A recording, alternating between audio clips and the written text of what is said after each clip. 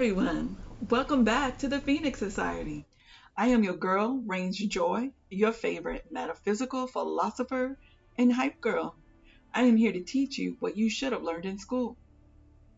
Today, we will be discussing chapters 19, 20, and 21 from The Power of Awareness by Neville Goddard. Okay, let's get started. Class is now in session. Chapter 19, Essentials. The essential points in the successful use of the law of assumption are these. First, and above all, yearning, longing, intense burning desire. With all your heart, you must want to be different from what you are, right? Second, cultivate physical immobility, a physical incapacity not unlike the state described by Keats in his Ode to a Nightingale. A drowsy numbness pains my sense, as though of hemlock I had drunk. It is a state akin to sleep, but one in which you are still in control of the direction of attention. You must learn to induce this state at will, but experience has taught that it is more easily induced after a substantial meal or when you wake up in the morning feeling very loath to arise. Then you are naturally disposed to enter this state. The value of physical immobility exposes itself in the accumulation of mental force which absolute stillness brings with it. It increases your power of concentration. Be still and know that I am God. When the body is stilled and the door of the senses closed to the objective world, the third and last thing to do is to experience in your imagination what you would experience in reality had you achieved your goal. Okay, so to review, the application of these 3 points is desire, physical immobility, and the assumption of the wish already fulfilled is a way to add one-ment or union with your objective. One of the most prevalent misunderstandings is that this law works only for those having a devout or a religious objective. This is a fallacy. It works just as impersonally as the law of electricity works. It can be used for greedy, selfish purposes as well as noble ones, but it should always be borne in mind that ignoble thoughts and actions inevitably result in unhappy consequences, right? Okay, so essentially you have to have the desire to be something other than you are now. And one of the best ways to do this is, he mentioned state akin to sleep, and that's because you are talking directly to your subconscious mind, because your gatekeeper, whenever you're drowsy, your gatekeeper is not really paying attention to you anymore, right? Also, I don't know if you realize this, but your conscious mind can only do one thing at a time, whereas your subconscious mind can do multiple things at a time. That's why when you first learn something, you get really tired. And then at some point, when it becomes registered into your subconscious takes it over, and that's why it becomes second nature, like swimming or riding a bike or driving. That is your body using multiple body parts at once to complete an act. So that's why it's a good time when you're exercising, because think about it, you're squatting, you're breathing, you're looking. These are all several actions being done by your body, which means your subconscious is being engaged, which is why active affirmations are a good time, because anytime you're doing more than one thing at once, your subconscious is engaged. Although your subconscious hears you all day, there are better times to actually talk directly to your subconscious than others. So like when you zone out, that's a good time. You can stare at a blank wall and just stare at it. And then at some point you would drift off into alpha state, right? And one of the reasons state akin to sleep is good because you're in your theta waves, which is, a good time to, talk to God or your subconscious mind. You can also try using binaural beats, the theta wave beats or the alpha wave beats as well, right? But you should just, you just never know when you're in an alpha state. It happens throughout your day, right? So that's why you want to be conscious of what you're thinking, because your subconscious hears everything, okay? Because it's always awake. Chapter 20, Righteousness. Sin means to miss the mark, not to attain your desire, not to be the person you want to be is sinning. Righteousness is the consciousness of already being what you want to be. It is a changeless, educative law that effects must follow causes. Only by righteousness can you be saved from sinning. A person living in abject poverty may believe that by means of some religious or philosophical activity he can be saved from sin, and his life improved as a result. If, however, he continues to live in the same state of poverty, it is obvious that what he believed was not the truth, and in fact, he was not saved. On the other hand, he can be saved by righteousness. The successful use of the law of assumption would have had the inevitable result of an actual change in his life. So he can go and he can get Hail Marys and do confession and get communion, but if he doesn't change his state of poverty, his state of consciousness, and it would be useless. It won't change his situation. You have to change your conscious mind first before it can be outpictured into your 3D reality. And unfortunately, that message has been lost in the religious sect. And it comes from, well, I'm not going to get into all the conspiracy theories, but I think it's actually fact. But I'm going to research it before I actually say it. So never mind. Back to Goddard. Those who are influenced and governed by outer appearances, the rules and customs of society in which they live, their vain desire to be thought well of by other men, unless this state of mind is exceeded, your life will be one of limitation, of failure to attain your desires, of missing the mark, of sin. The righteousness is exceeded by true righteousness, which is always the consciousness of already being that which you want to be. One of the greatest pitfalls in attempting to use the law of assumption is focusing your attention on a new home, a better job, a bigger balance. The righteousness is not the thing itself. It is the consciousness, the feeling of already being the person you want to be, of already having the thing you desire. The kingdom, entire creation of God, your I am, is within you. Righteousness is the awareness that you already possess it all, right? I love that you already possess it all, because everything is already within you, right? You just have to assume it to be able to see it, right? He also points out, I like this here, that the rules and customs of society in which they live, you are no longer held to those standards, because you now know, well, I hope you know, that the beliefs and assumptions that you thought you knew are no longer true. What you see on the news, from medical experts, from political people, those are their assumptions and beliefs that they are imposing upon you. Those are things that they were taught that they are imposing upon you. They don't even know if what they're telling you is the truth. Because at the end of the day, anything you assume repetitively and habitually will be true. So for instance, if a specific demographic like Black women giving birth, there's a high percentage that Black women will die giving childbirth. Well, if you are told that every time you go to the doctor, if that is being plastered around the news, that is something that you can believe or assume to be true. That is something that could worry you, cause you fear, cause you agonizing thoughts repetitively during your birth that could result in that happening. Look at Ivanka Trump. Was that her name? I'm sorry, not Ivanka. Ivana Trump. Ivana Trump died falling down the stairs, and her friend said that was a constant fear of her, right? So you can manifest bad things for yourself. That is why he said, well, that's in the next chapter actually, never mind. But be careful what you think and be careful what you believe. Be careful, because society in general is a bunch of fear-mongering. It's a bunch of fear-mongering. News, nothing but the cesspool of negative thought that people report, right? And they cause you to have these fears, which you fear until it finally happens to you. Your parents, fear-mongers, They want the best for you, but they don't realize that by being afraid for you, they are actually wishing that on you. So that's why you want to be careful what you wish for other people, right? Chapter 21, Free Will. The question is often asked, what should be done between the assumption of the wish fulfilled and its realization? Nothing. It is a delusion that other than assuming the feeling of the wish fulfilled, you can do anything to aid the realization of your desire. You think that you can do something, you want to do something, but actually you can do nothing.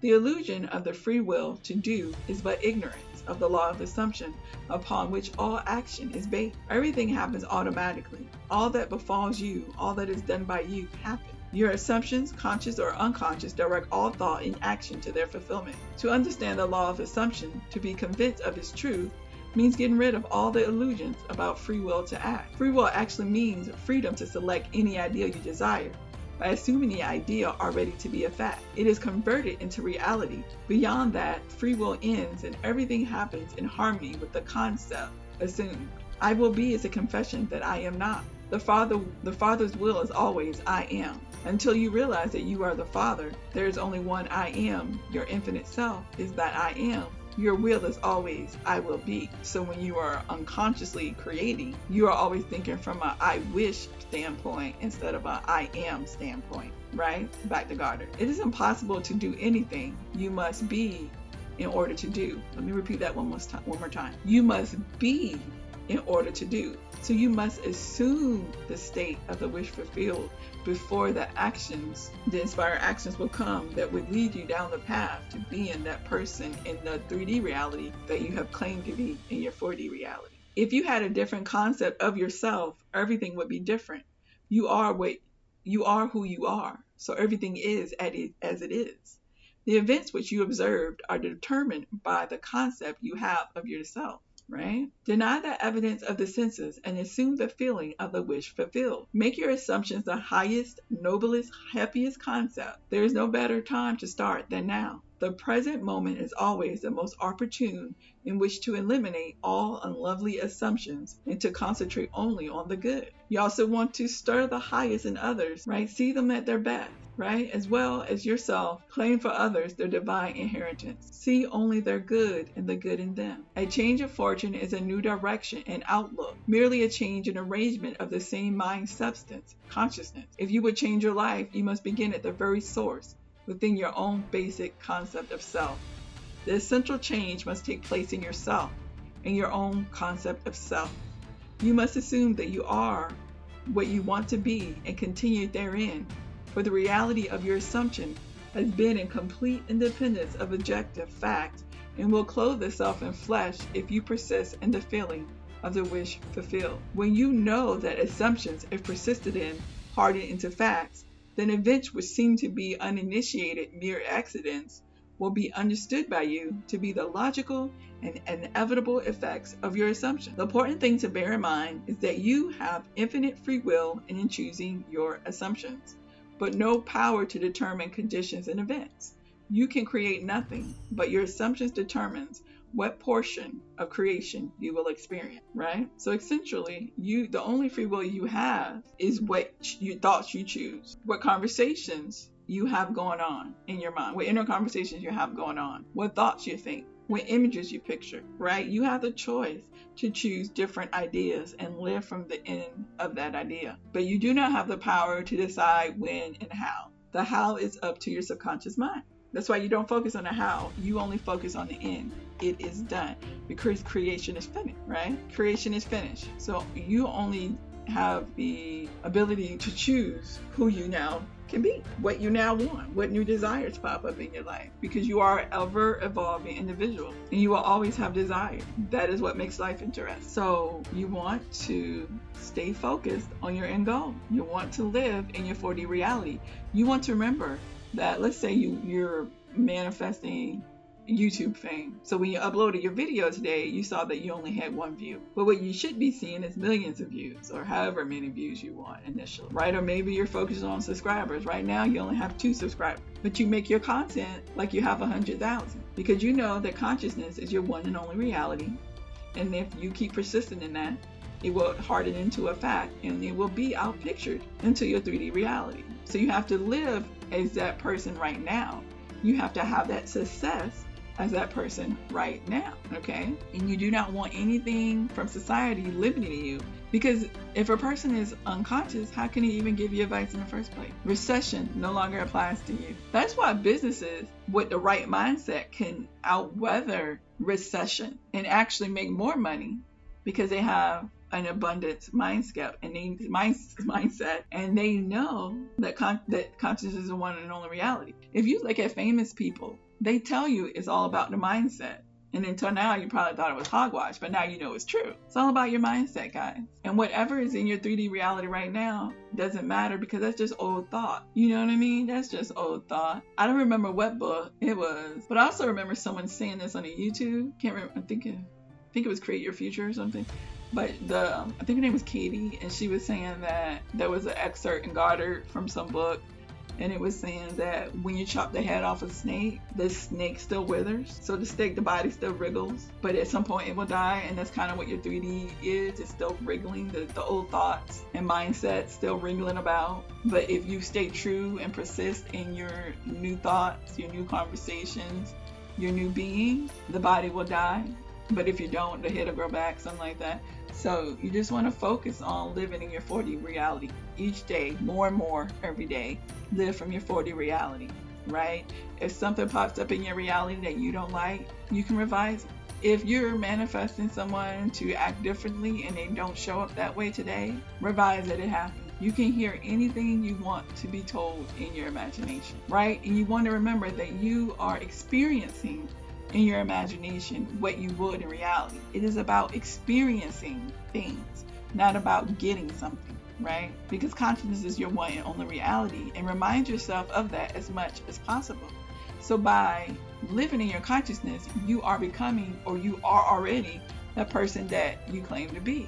So if you are looking to be a famous YouTuber, every time you upload that video and you are thinking from the end of being the #1 YouTuber on YouTube, or having how many ever subscribers you want, or having whatever you want, then you know that consciousness is the only reality, and you are that 100K subscriber YouTuber right now. If you're trying to you want to be an influencer on Instagram or whatever platform, you would upload content being that person that you claim to be right now. So you may only have 2 followers, but you would actually see 200,000, because that's what you're affirming for, right? So that's why you want to be reminding yourself consciousness is the only and true reality, one and only reality. So anything out there, I no longer identify with. Anything out there is no longer the truth. You guys, you do not get to decide the when or the how, but you do get to decide what thoughts you think. You get to choose if a thought is positive or negative.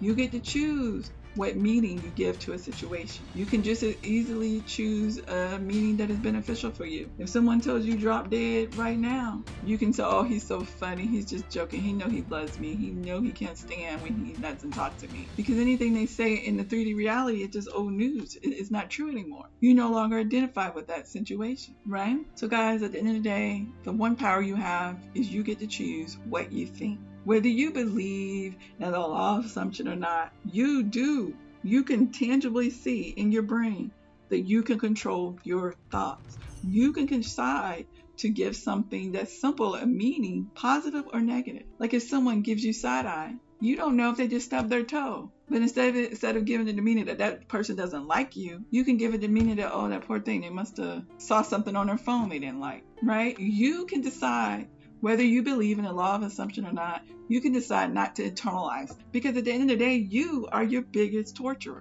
your biggest bully. Think of all the stories you created about a person based on one simple thing they did or did not do, based on something that happened to you from your past. If you look at those reality shows, everyone is living from their past. Everyone is reacting from their past. When you have an irrational outburst, it is from your past. It's probably not even based on this situation.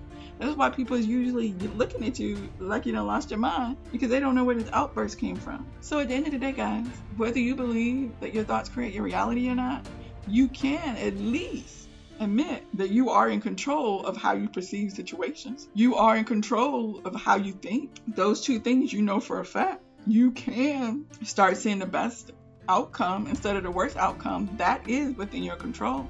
What is the harm in feeling good? What is the harm in leaving your past in the past and seeing the glass half full instead of half empty, right? So if nothing else, if the best you can do for today is to perceive differently, is to not assign negative reasons behind things, then let's focus on that for today. Let today be the day where we just keep it simple and we assume the best outcome for everything that happens to us today. Can we do that, guys? I think we can. So your assignment for today is to assume the very best of everything and everyone. If that is the best you can do today, that will be enough.